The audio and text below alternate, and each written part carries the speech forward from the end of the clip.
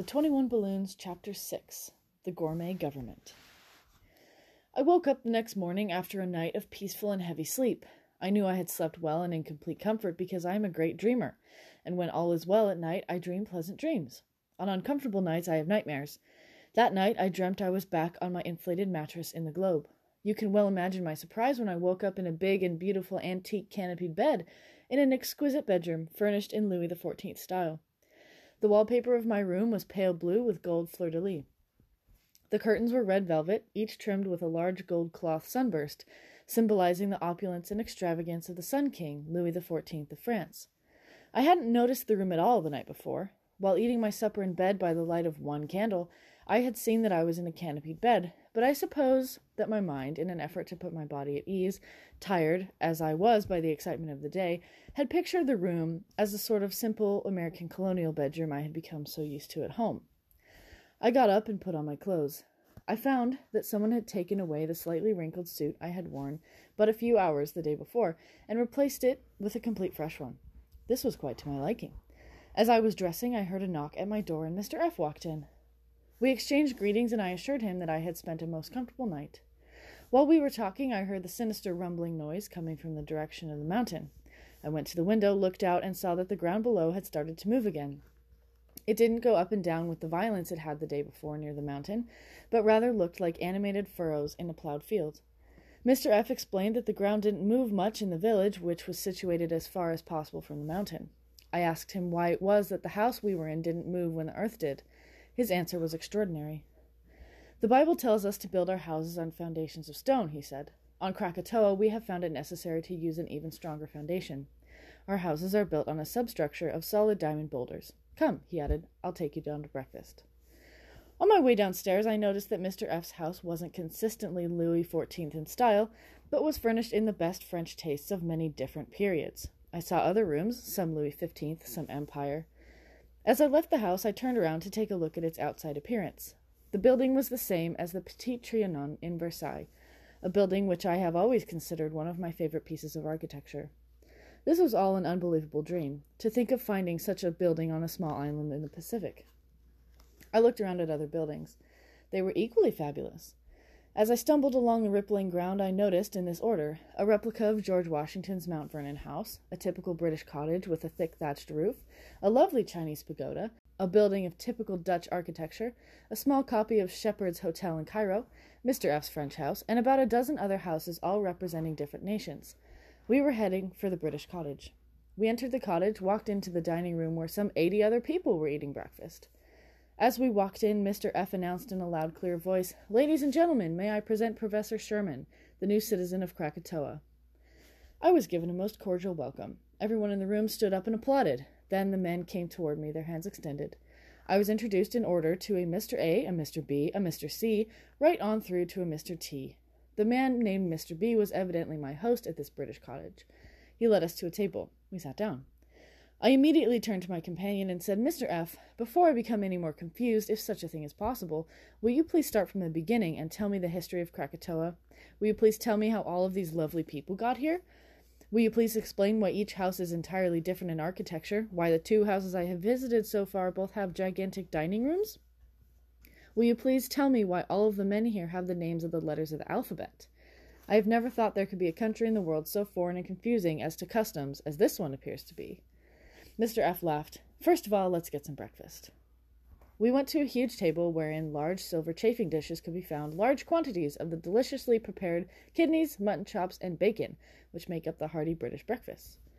We helped ourselves and returned to our table, and Mr. F. told me the story of Krakatoa.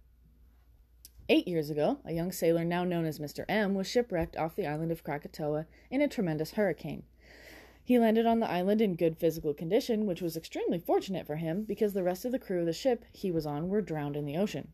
As soon as he felt the earth rumbling beneath his feet, he knew he was on that most dreaded of islands, Krakatoa. He didn't want to go near the mountain, for he knew that the volcanic action of the mountain caused all of the violent shaking on the earth. He couldn't stay on the beach, though, because the winds of the hurricane caused a blinding and extremely dangerous sandstorm which would destroy any man. He instinctively made his way for the shelter of the jungle. He crawled through the jungle toward the mountain, trying to get as far away from the beach as he possibly could. He must have had a horrible time of it, for he was not only being thrashed by the bending trees and wind-whipped underbrush of the jungle, but he was also going up and down with the sickening motion of Krakatoa's surface. Sometime during the night, he crawled up on that peaceful plot of ground near the mines where the earth doesn't move. He groped around in the dark looking for shelter and finally found a hole in the wall of the mountain, which he thought to be a cave. He crawled in and slept in comparative peace, but in great discomfort. He woke up, of course, in the diamond mines. His first thoughts, upon suddenly discovering that he was the richest man in the world, were naturally of how to get off Krakatoa and back to civilization with a sizable load of diamonds. At that time, getting off Krakatoa was a difficult thing to do. It is hard to leave a place no outsider dares to approach. This was a good thing in a way because it gave him a chance to get used to living on Krakatoa, to realize that one could live on Krakatoa, and to think out carefully the best way of taking full advantage of the enormous wealth attached to the mines. He built himself a raft which took a month to complete because at first he didn't have any tools. He found a diamond in the mines the shape of an axe head and made an axe of this. It was a crude tool, but one which never needed to be sharpened. He finished the raft and set out to sea one afternoon when he sighted a ship in the distance. He took with him only 4 diamonds, 3 small ones about the size of marbles and 1 large one about the size of a baseball. The ship picked him up. It was headed for the United States. He told the captain of the ship that he had been shipwrecked on Krakatoa, invented horrible stories about how terrible the place was to live on. The captain, however, needed no convincing, for he had no desire whatever to go to Krakatoa. When Mr. M arrived in San Francisco, he sold the 3 smaller diamonds to 3 different diamond brokers for approximately $10,000 apiece. Then he picked 20 families, the 20 families you see here, and using the huge diamond the size of a baseball as bait, lured them into taking a trip with him back to this fabulous island. He picked the families with care. Each family was required to have 2 things in order to be chosen. They had to have A, 1 boy and 1 girl between the ages of 3 and 8, and B, they had to have definite creative interests, such as interests in painting, writing, the sciences, music, architecture, medicine. These 2 requirements would not only assure future generations of Krakatoa citizens, but he also assumed that people with creative interests are not liable to be too bored on a small, desolate island, and people with inventive interests can more easily cope with unusual situations and form a stronger foundation for a cultured heredity. With the $30,000 Mr. M made by selling the small diamonds, he bought himself a ship. Mr. M was the only man of the selected families chosen who was a sailor. He proceeded to make sailors out of all the other men by carefully training them on cruises on the ship he had bought. We were soon a capable crew. We loaded the ship with our families and supplies and sailed away. That was about 7 years ago. Krakatoa is situated between Java and Sumatra. It is in a small group of 3 supposedly uninhabited islands named Krakatoa, Verlaten, and Long. Verlaten Island hides a small inlet of Krakatoa from possible sight from Sumatra and also protects the inlet from the rough sea. We planned to dock our ship in this inlet. We did this in the middle of the night. Our first year on Krakatoa was pretty horrible. Upon seeing the mines, we all became rather piggish. There was no way of actually dividing the diamonds except by making 20 shares, that is 20 pieces of paper, each entitling its owner to an equal part of the mines. A greedy desire seemed to be in each of us at that time to become the one and only owner of all the diamonds. Some of the families were made up of architects and builders. They built themselves comfortable little huts and settled down to a rather normal way of living. We were sleeping either on the ground or in the shelter of the mines. We asked the builders to make us houses too. They agreed to do it only if we gave them our shares in the mines. We refused at first, then found out, after months of uncomfortable living in the height of the rainy season, that we all simply had to have huts. We gave our diamond shares to the 4 building families. They made us our huts in return, for which they became the owners of the diamond mines. Now that we all had houses, we started thinking of ways to get our diamonds back. There was nothing to buy on Krakatoa. We lived mostly off the abundant vegetation on the island. The climate is humid, warm, and steady. The earth, due to its volcanic nature, is full of phosphoric acids and potassium, and everything grows well here. One of the families opened a restaurant. This was an excellent idea. The 4 families who owned all the diamonds were anxious to show their power. There was no way of spending their diamonds here. There was no way of getting to another country either, except in our ship. It took all of the men on the island to make up the ship's crew, and none of the families without diamonds had any desire to take the families with diamonds back to the United States. So the families with diamonds showed their power by eating out every night at the restaurant.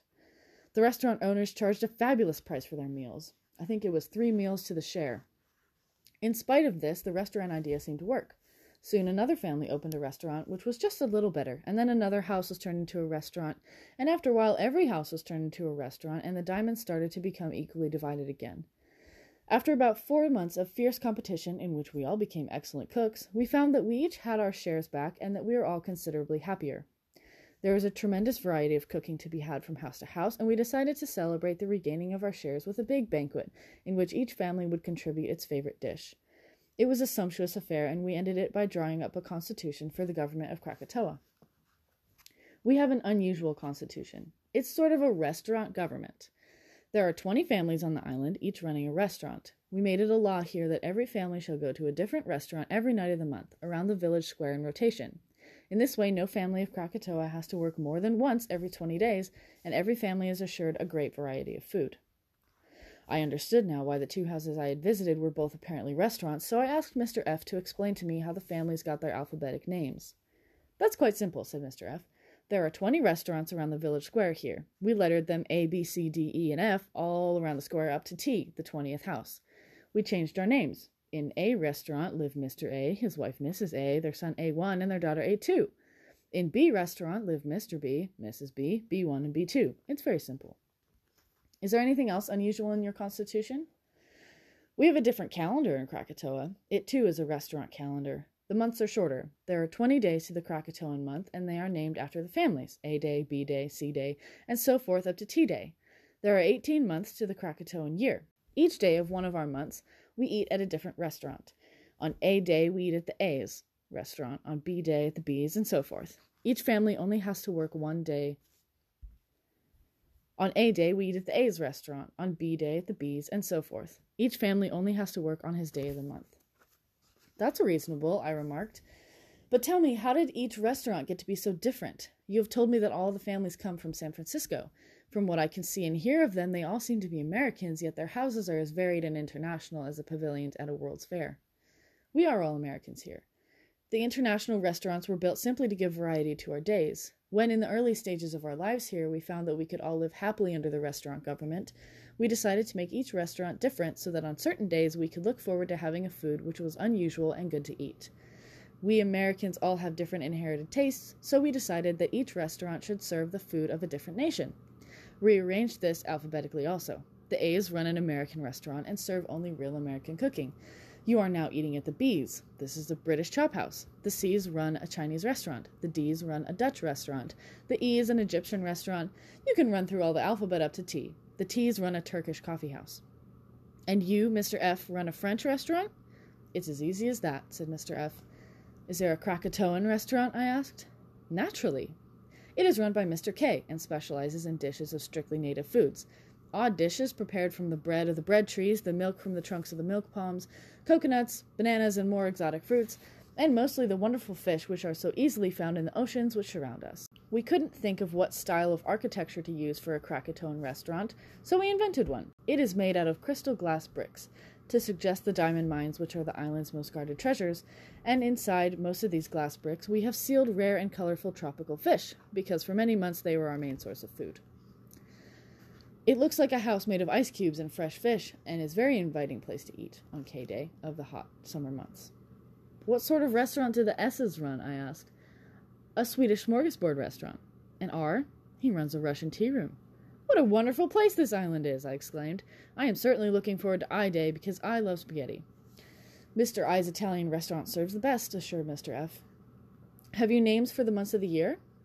"We do in a way, but the names of the months are very seasonal and depend entirely on the stocks of food we have on hand. We now have a surplus of lamb, so we voted to call this month the month of lamb. Each restaurant has been asked to serve a lamb specialty on its menu. Today is B Day of the month of lamb, so we are having British mutton chops. British mutton chops are hard to beat.